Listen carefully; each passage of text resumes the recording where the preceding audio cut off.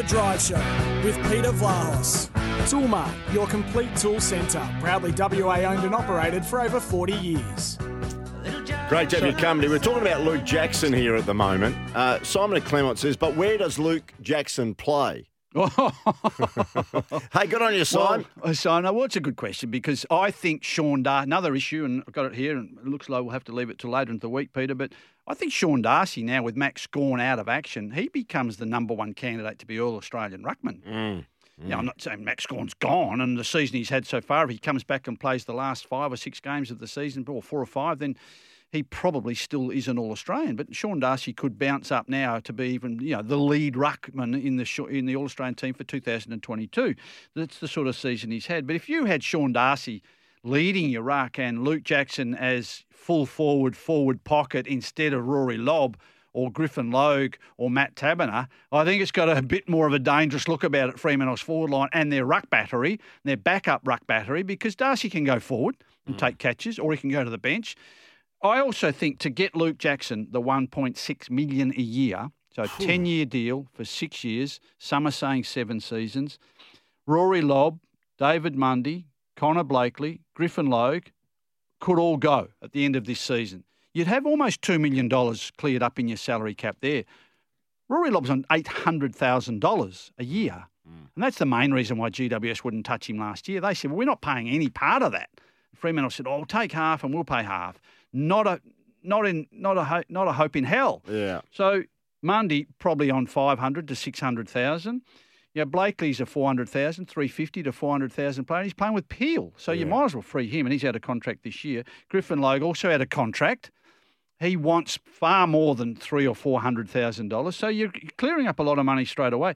Nathan Wilson, Sam Sturt, there are other players. So saying that, Luke Jackson would look at the financial aspect and it'd be very, very attractive. You can't turn your nose at 1.6. But saying that, in relation to his football development, where would he be better served? Like Simon says, where would you play him? Has he got more upside staying at Melbourne and being part of a successful Melbourne team and maintaining them and, of course, getting more of a senior role as he goes on? It'd be the same as at Fremantle for mine. He's 20. Peter, he plays next year at 21. So wherever he is at Melbourne next year or Fremantle. And I don't think West Coast could afford him, but West Coast could get him far easier than anyone else because if West Coast finish last or second last, they can have he could sit out of trading and just go to West Coast through that pre-season draft on $1.6 million a year. If Jeremy McGovern has said to West Coast, look, I'm not going on beyond 2023, I'll play the 23 season, I'm hurt, my body's knackered, I don't want to carry injuries for the rest of my life, I've got my business and my family life to be higher prioritised, there's the money straight away that can be pushed in amongst a back-ended contract for Luke Jackson. Absolutely, you do what you could get to get him. I'm with you. I think he'd stay at Melbourne for at least another couple of seasons. We've got a couple of minutes remaining. We've had a busy time. Jordan De Goey, absent from Collingwood's headquarters today, has been labelled unrecruitable following his trip to Bali during the week's bye week. And that's an interesting story. And the other one, of course... what do you think of that?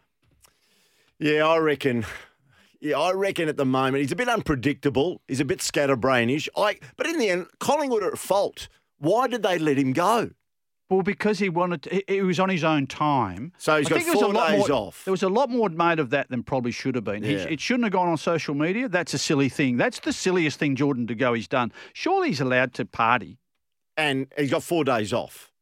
Yeah. As long as he returns I think given his history, where he left. But I think everyone's jumping on this because... It's Collingwood. It's De Goey. It's a very easy target. Okay. As in terms of recruitable, oh my God, if he's on the market, go and get him. But he wouldn't. But put in place a strategy and processes around him to control him. Okay. And the other one is, we feel sorry, Will Powell's season's over, the boy from Claremont. It was an awful injury, wasn't it? Broken leg. Broken leg and ankle. Yeah, he's been good, hasn't he, since he's been drafted. Good. Very consistent. He's given his heart and soul to the Gold Coast. So where are the Suns before we say goodbye? Well, the Gold Coast Suns are in position to have their best ever season.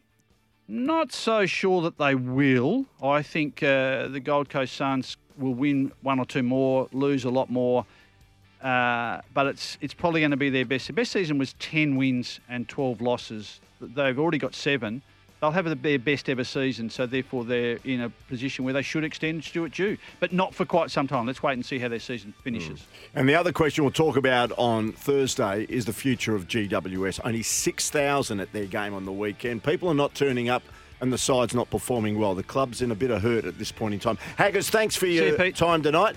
Thanks, Bray and Ethan, who have been our producers today. Good on you, fellas. I'll catch you tomorrow from 5 here on SENWA.